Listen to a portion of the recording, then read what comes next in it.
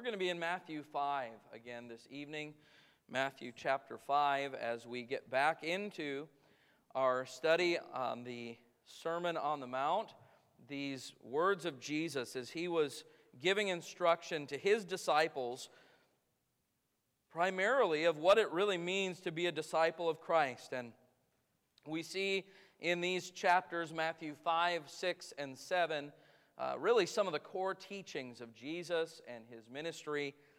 And really what we've been looking at to this point is just the fact that Jesus took so much of the Old Testament law and really brought it to life in the sense that he revealed that the law was never really about just the outward appearances, but the heart of the matter. And many of the things that Jesus said during this message and this preaching may be very familiar to us, and we would even be accustomed to these truths, but they would have been considered in his day, many of these things, to be radical, to be controversial. And I don't know if you realize this, but much of what Jesus did and taught in his ministry was extremely controversial, and it was the reason that he was so hated by the religious leaders of the day. He changed the status quo. And so we've been kind of walking through this. We put a hold on that, or kind of hit the pause button throughout the month of October with Missions Month and all of that going on. But we're going to pick it up again tonight, beginning down in verse number 31. Now, I will admit to you that there are some subjects that I don't particularly enjoy preaching on. And primarily, it's not because I'm afraid to do it, but I don't like to cause offense. I don't like to stir the pot if I can help it. But as we seek to preach the whole counsel of God and preach the Word of God for what it says, we're going to at times broach issues that are somewhat controversial and cause maybe even some division among people. And that's not my intention tonight. But I do want to look at what Jesus said here about specifically the issue of divorce and remarriage. I know that's not necessarily something that we just preach an entire message on, but this is what Jesus talked about. So here we are in Matthew chapter 5. Let's stand together one more time as we read, beginning in verse 31. Jesus says here, "It hath been said, whosoever shall put away his wife, let him give her a writing of divorcement. But I say unto you, that whosoever shall put away his wife, saving for the cause of fornication, causeth her to commit adultery, and whosoever shall marry her that is divorced, committeth adultery." So we're going to look tonight at Jesus' mind on marriage, divorce, and remarriage. All right, let's have a word of prayer. Father, as we look into your word for these next few moments, I pray that you would guide my mind and my mouth to speak the truth of your word. Lord, what is needed tonight is not man's opinion, but it is the word of God.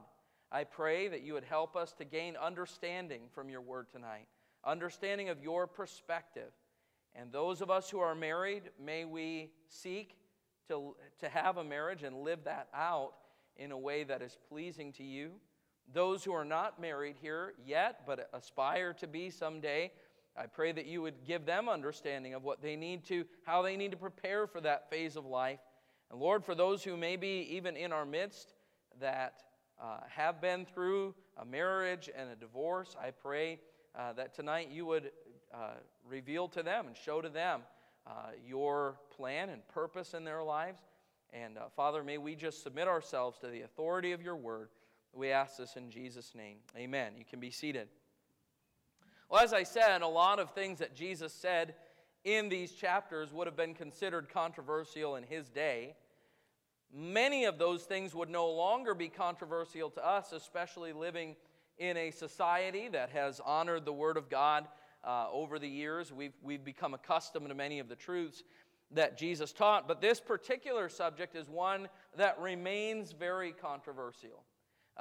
There is so much debate and division over issues of marriage and divorce and remarriage. Is it ever acceptable? What does God say about that? even within churches, I know churches that if I told you the names or some of the people, you would know that those churches. One in particular that you would know very well, if a member of their church is divorced and they remarry someone else, they will actually place them under church discipline for that. Not very far down the road, a church that they fellowship closely with, the pastor over there will actually perform the ceremonies for second marriages. There is actually a lot of, disagreement or confusion when it comes to the issue of divorce and remarriage. What does God say about it? And then, of course, as we look into our world out there, sadly, there has been such an attack on marriage and the home and the family that there is so much confusion. The world doesn't even really know what marriage is anymore. And we find, for instance, this huge debate over same-sex marriage. That's an oxymoron. You can't have that because marriage is, by definition, a union of a man and a woman. You can't have, it just doesn't fit. It doesn't work. Why is there so much confusion? Well, ultimately, because we have abandoned the Word of God and what God says, and we have inserted our own opinions. And again, this is true not only in the world, but even in churches. We have said, well, I know the Bible says this, however, you don't know my situation. Or I know a really good, godly person who, and fill in the blank, whatever it is. And I'm not trying to argue that. There are godly people on different sides of these issues, but the reality is it doesn't matter what your experience or my experience is. It doesn't matter what other people say or think. All that matters is what God says. And so tonight, we're going to just look into the Word of God, and we're not going to do a real in-depth study on this issue. We don't have the time to cover all of that tonight, but we're going to look at some guiding principles as we try to get God's mind, Jesus' mind, on marriage, divorce, and remarriage, okay? So right here in the middle of his, monologue on discipleship, he brings up this issue of divorce. And he says in verse 31, "It hath been said, whosoever shall put away his wife, let him give her a writing of divorcement." In other words, within your particular society and culture, it has become customary and acceptable for a person, particularly a man, who decides that he's unhappy in his marriage to simply divorce his wife. That's become a common practice. However, verse 32, "But I say unto you, that whosoever shall put away his wife, saving for the cause of fornication, causeth her to commit adultery." Wow, those are some pretty severe words, aren't they? "And whosoever shall marry her that is divorced, committeth adultery." Okay, so here's the basic principle of that. In your society, it has become customary for marriages not to last. However, God views this as sin. That's the basic underlying tone of what Jesus is saying here. Now let's look into this a little bit further. Hold your place here, but go with me forward in the book of Matthew to chapter number 19.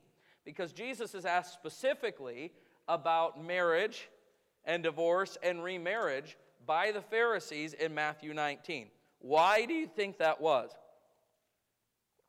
Could it be because of what he said in Matthew chapter 5 had become a very controversial point of contention, and this was a sticking point that the Pharisees thought, this is a good opportunity for us to trip him up?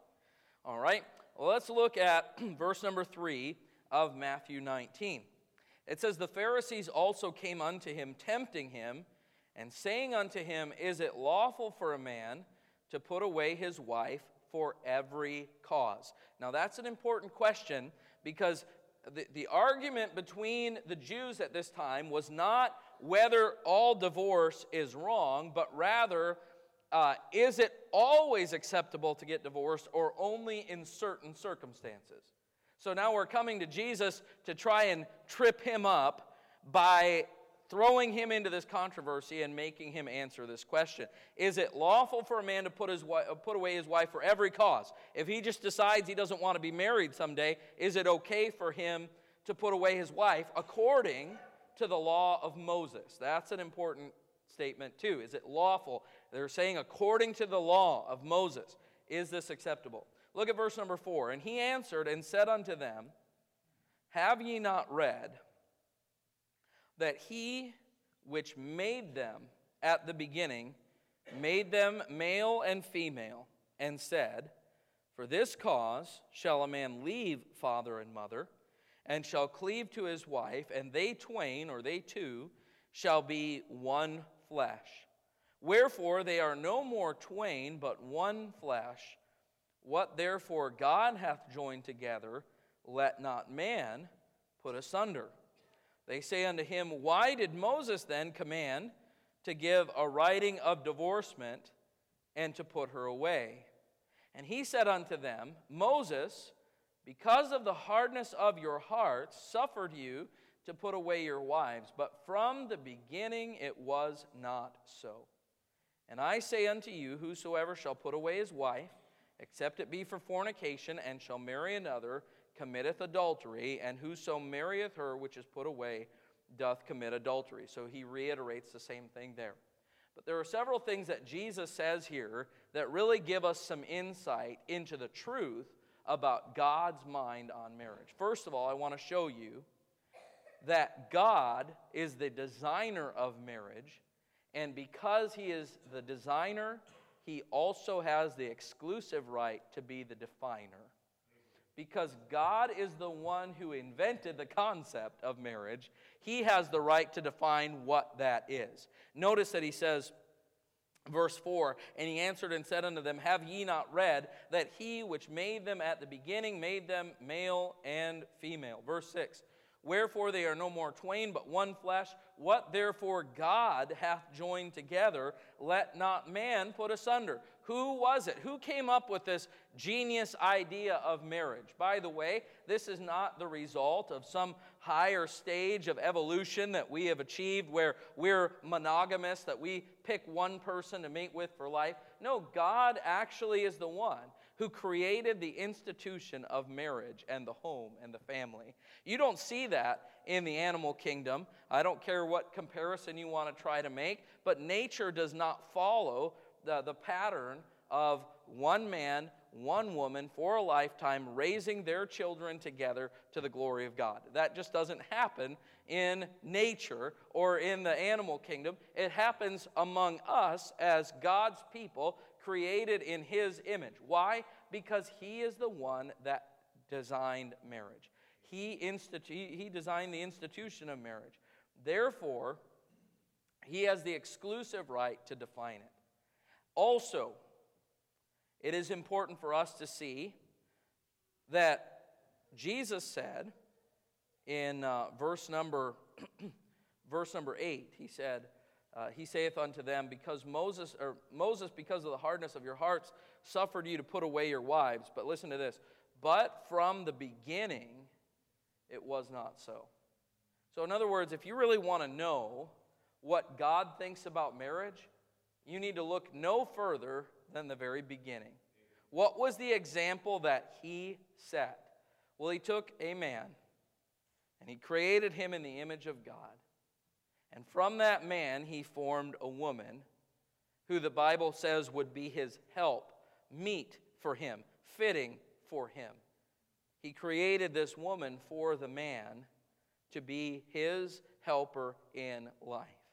And the design and the intention was that there would be a lifelong bond between these two, to where actually the statement, we read it several times in the Scripture, that we are, a husband and a wife are joined together and become one flesh. Verse 5, for this cause shall a man leave father and mother, and shall cleave to his wife, and they twain shall be one flesh. Wherefore they are no more twain, but one flesh. God's design for marriage was that two people, a man and a woman, would join together in a covenant union by which they would no longer be two individuals living individual lives, but that they would be one. They are no more twain, but one flesh. Now, this is an area, I think, even in churches today, we really have a situation where many marriages are not reflecting that. You have people that are living two individual lives while not necessarily one flesh. For instance, let me just give you an example.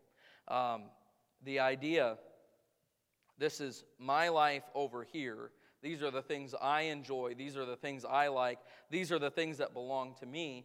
And that's your life over there. Those are your friends. Those are your hobbies. And we, just kind of get along with one another. We live in the same house. We go through life together as two individuals. And I just want you to know that is not God's design.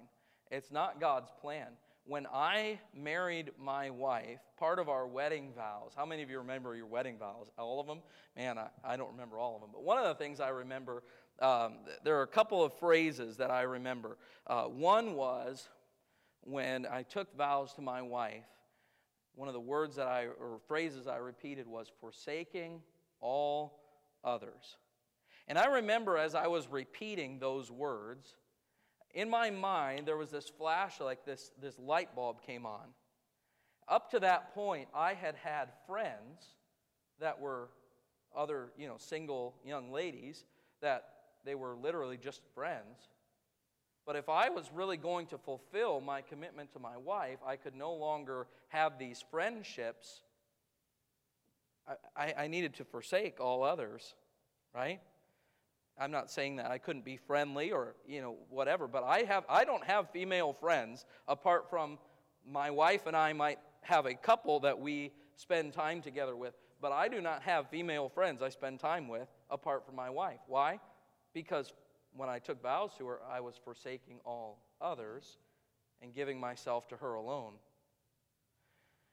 But another phrase that I remember from those vows is this, and this is kind of an old set of wedding vows. Unto thee do I commit all my worldly goods. You know what that means? When we got married, and I'm probably going to upset some people here, when we got married, there was never even a discussion. There was never a discussion ever that I can remember with my wife before or after we got married of what we were going to do about our finances. We both knew and understood. We're getting married. Our separate accounts become joint accounts. That's what we do. We combine our money. Why? Because we are not two individuals living as roommates in the same house. We are one flesh. This is not my life and your life anymore. It's our life together. We are joined together as one. We have forsaken all others, and we are committing ourselves to one another alone. Now, this is the way that it's supposed to work. I'm not going to tell you exactly how that has to play itself out in your life, but I will tell you this. You need to make sure that your life with your spouse is yours together. It's not two individuals living life alongside of each other, okay? But this is what God said. There are no more twain. They are one flesh, and God is the one who joined them together. That when a marriage takes place, it is God joining those two lives into one. Therefore, man does not have a right to separate that. I want to say that again. I do not have a right to divorce my wife.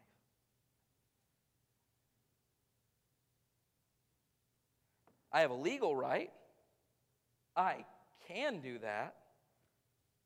But in God's eyes, I don't have a right to do that. Why? Because we are one flesh. And what God has joined together, let not man put asunder. It's quiet in here tonight. Listen, I don't have a right to do that. I remember one of the things that the pastor who married us was actually my wife's grandfather. One of the things that he told us in our marriage counseling is that there was a word that had to totally leave our vocabulary when we got married. We had to commit that it would leave our vocabulary. The word divorce. And really, listen, we've had, early on in our marriage, we had some rocky times. There was never a time that either of us said, maybe we should just get a divorce. We would not, we committed to each other. It's not an option. It's not an option, okay? We have joined ourselves together. Really, God has joined us together. And according to Malachi chapter 2, God actually says He hates putting away. He hates divorce, okay? Now, I understand that there are folks sitting in this room that have had some experiences that I may not have had. And we're going to get to something in a little bit that I hope will be an encouragement to you. I'm not trying to beat you up, I promise. I'm just trying to show you what God says here, okay? God created marriage, therefore He defines marriage. He defined it as one man and one woman living together as one flesh till death do them part. Okay? That is God's plan for marriage. Now, let me say this also. Let's go over to the book of Ephesians, chapter 5. And I want to show you that marriage is important not only because God is the one who designed it and defines it, but marriage is important because of what it pictures. Marriage is important because of what it pictures. Look at Ephesians 5, verses 22 through 31 or 32. Wives, submit yourselves unto your own husbands as unto the Lord. For the husband is the head of the wife, even as Christ is the head of the church, and He is the Savior of the body. Therefore, as the church is subject unto Christ, so let the wives be to their own husbands in everything. Husbands, love your wives, even as Christ also loved the church and gave Himself for it, that He might sanctify and cleanse it with the washing of water by the word, that He might present it to Himself a glorious church, not having spot or wrinkle or any such thing, but that it should be holy and without blemish. So ought men to love their wives as their own bodies. He that loveth his wife loveth himself. For no man ever yet hated his own flesh, but nourisheth and cherisheth it, even as the Lord the church. For we are members of His body, of His flesh, and of His bones. For this cause shall a man leave his father and mother, and shall be joined unto his wife, and they two shall be one flesh. Then look at verse 32. This is a great mystery, but I speak concerning Christ and the church. What is Ephesians 5 all about? Ephesians 5, verses 22 through 30, really, or 29, is often used as instruction for how a husband should treat his wife and how a wife should treat her husband. And it certainly is that. It does tell us. I mean, it's commanded, right? Wives, submit yourselves unto your husbands, and husbands, love your wives. We see that there very clearly. However, the primary point of this is that marriage is important because it has an illustrative effect. Marriage is an earthly picture of the relationship between Christ and His church. And because God has designed marriage for that purpose, that it is to illustrate, it's an earthly illustration of eternal truth, we could put it that way. Because of that, it's very important. Now, we have this treasure in earthen vessels. You know what I mean by that? Here we are, a bunch of sinners that get together, and as with anything, when you put people, sinful people, in a situation where they're joined together, there are bound to be problems. There is really no such thing as, let's just use an example, as a church that is totally problem-free, unless it is people-free, right? You put people in a church, you're going to have problems, and that's me included. We are sinful people, we're flawed people. And so there are going to be tensions, there are going to be things that we've got to work through, and the same is true in a marriage. There is no such thing as a perfect marriage because there is no such thing as perfect people. And so while we can have good marriages and even great marriages, there is no such thing as a perfect marriage.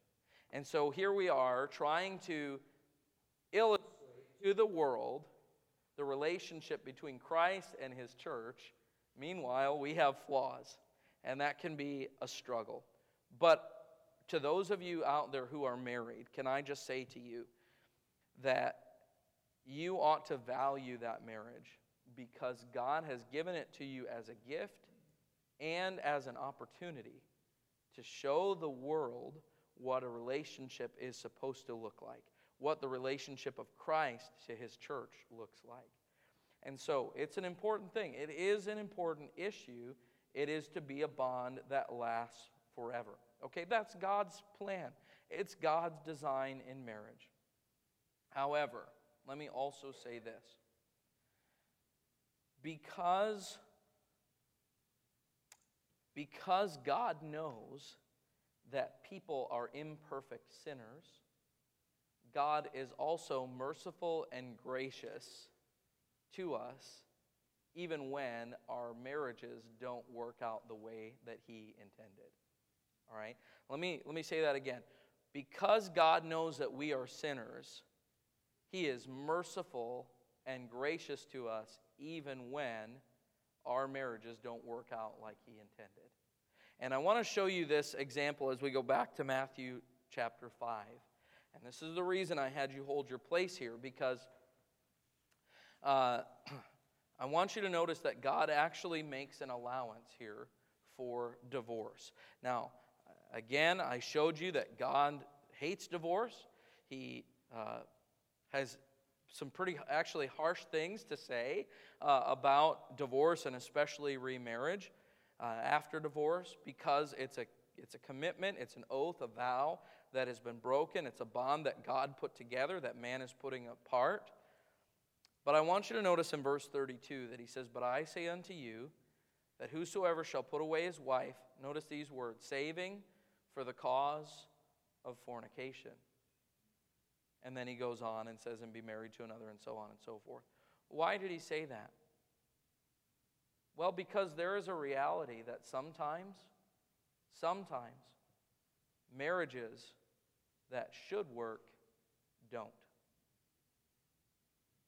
There is a situation, and I've counseled people through this, where one person in the marriage refuses to be faithful to that marriage. I counseled a couple several years back. Without going into detail, the husband was willfully unfaithful to his wife. When she found out about it, not only was there no repentance or remorse, but there was an arrogance where he basically said, "I don't care what you say, and I don't care what God says. I'm going to keep doing what I'm doing." It had become so extreme that for her own safety and for the children's safety, I actually advised her to separate from him physically because of his abandonment of their marriage vows. There are instances in which God allows for, please understand, that does not mean that it is His perfect will, but in which God allows for divorce because of the sin of man. And this is important for us to really consider, because we are imperfect people. In 1 Corinthians 7, for instance, there's a statement, "If the unbelieving depart, let him depart." If two people are lost and they're married and one of them gets saved and the other says, I didn't sign on for all this Jesus stuff, I'm out of here. The Bible says that a brother or sister is not under obligation. They're not under the law. They're not bound by the law in that case. There are situations in which God allows for and is understanding, if I can put it that way, when things don't work out. However, that does not mean that it is ever God's will or desire for a marriage to fall apart. Why? Because God designed marriage with that in mind, that it would be for life. Two people joined together into one. And to those of you who are here and sit here today having been divorced and remarried, I want to say to you, first of all, divorce is not an unforgivable sin, okay? God is merciful and gracious. Secondly, let me say to others, I guarantee that anyone in this room who has been through a divorce would be honest and admit that it wasn't without leaving some scars, that it wasn't what was best, it wasn't what God designed.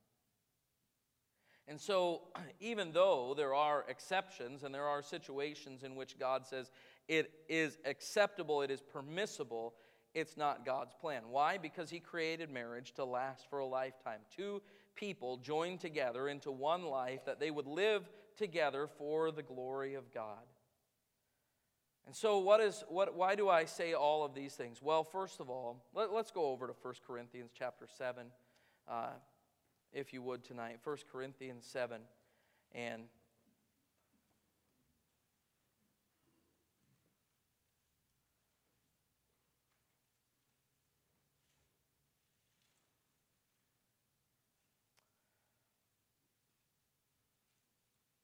let's look at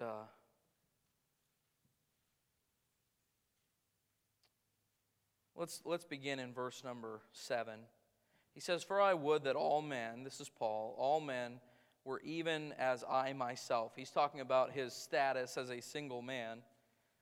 He says, "But every man hath his proper gift, one after this manner and one after and another after that. I say therefore to the unmarried and widows, it is good for them if they abide, even as I, if they remain unmarried. But if they cannot contain, let them marry, for it is better to marry than to burn." That has to do with burning in our lust toward others. "And unto the married I command, yet not I, but the Lord, let not the wife depart from her husband, but and if she depart, let her remain unmarried or be reconciled to her husband, and let not the husband put away his wife. But to the rest speak I, not the Lord. If a brother hath a wife that believeth not, and she be pleased to dwell with him, let him not put her away. And the woman which hath an husband that believeth not, and if he be pleased to dwell with her, let her not leave him.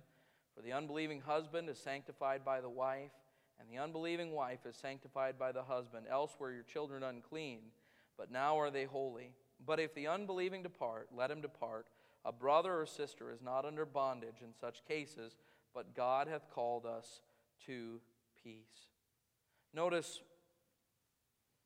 that he says it is acceptable in certain situations if an unbelieving spouse leaves to let them depart and you're not under bondage. But I want you to notice also that he's admonishing them, hey, maybe you should consider remaining unmarried. Why? Because you can give yourself more fully to the things of the Lord and to serving the Lord. Notice verse number 29.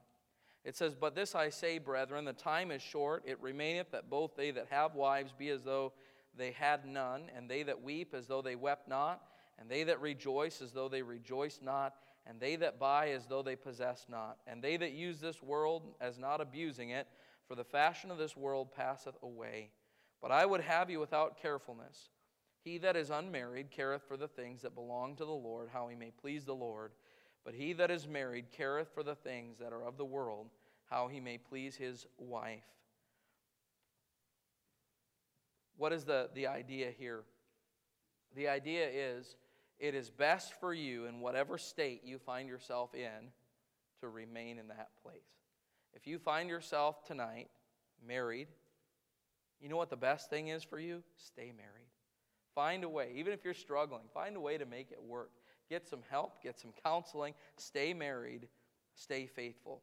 If you are loosed, if you've been divorced, if you've perhaps lost a spouse, you should consider just staying unmarried so that you can give yourself wholly to serving the Lord. What is the point in all of this? Listen, wherever you are, God can use you. God can use you. And I've known people that say, boy, you know, I've been through this. I had a situation.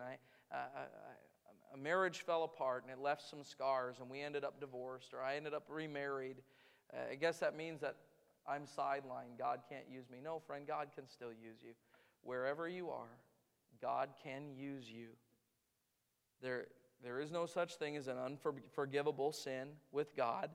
And even though we as sinful people mess things up, and whether it was you or a spouse or whatever, we mess things up, okay? But God is merciful and gracious and still desires to continue to use us. So all of this simply to say a couple of things. To the married, pray for your marriage. Work at your marriage. You are not immune. I personally have known people that have been married almost 40 years and ended up divorced. There is no point in which we become immune to, or we are out of the woods and we can say, that'll never happen. No. If you've been married for 60 years, you need to continually be working on your marriage and praying for it, for the glory of God. Work for it. To those of you who aren't married, but plan to get married someday, you ought to be praying for the Lord's will and guidance and help. I can't tell you how tragic it is when someone marries the wrong person and how difficult that can be in life. God wants better for you than that. You need to follow His will. Be praying for that. And if you're here tonight and you've been divorced, maybe you're remarried, maybe you're not, I just want to remind you, God still loves you. God can still use you, and He wants to use you. And so none of the things that have been said here tonight are in any way intended to cause offense or hurt feelings, but rather to explain, what does God really say about marriage, divorce, and remarriage? God is serious about the issue of marriage. We ought to take it seriously. Those of us who have taken vows to our spouse, we understand before God and witnesses, we made a commitment, and we need to stay true to that. And young people, maybe you're here and you've never been married, you need to take it seriously. It's a big deal. And those of you who've been through it, you've been married, and that marriage has fallen apart, I just want you to know, God loves you. We love you. And God can still use you, and you're not a second-class citizen because of that, okay? But just remember that God takes this seriously.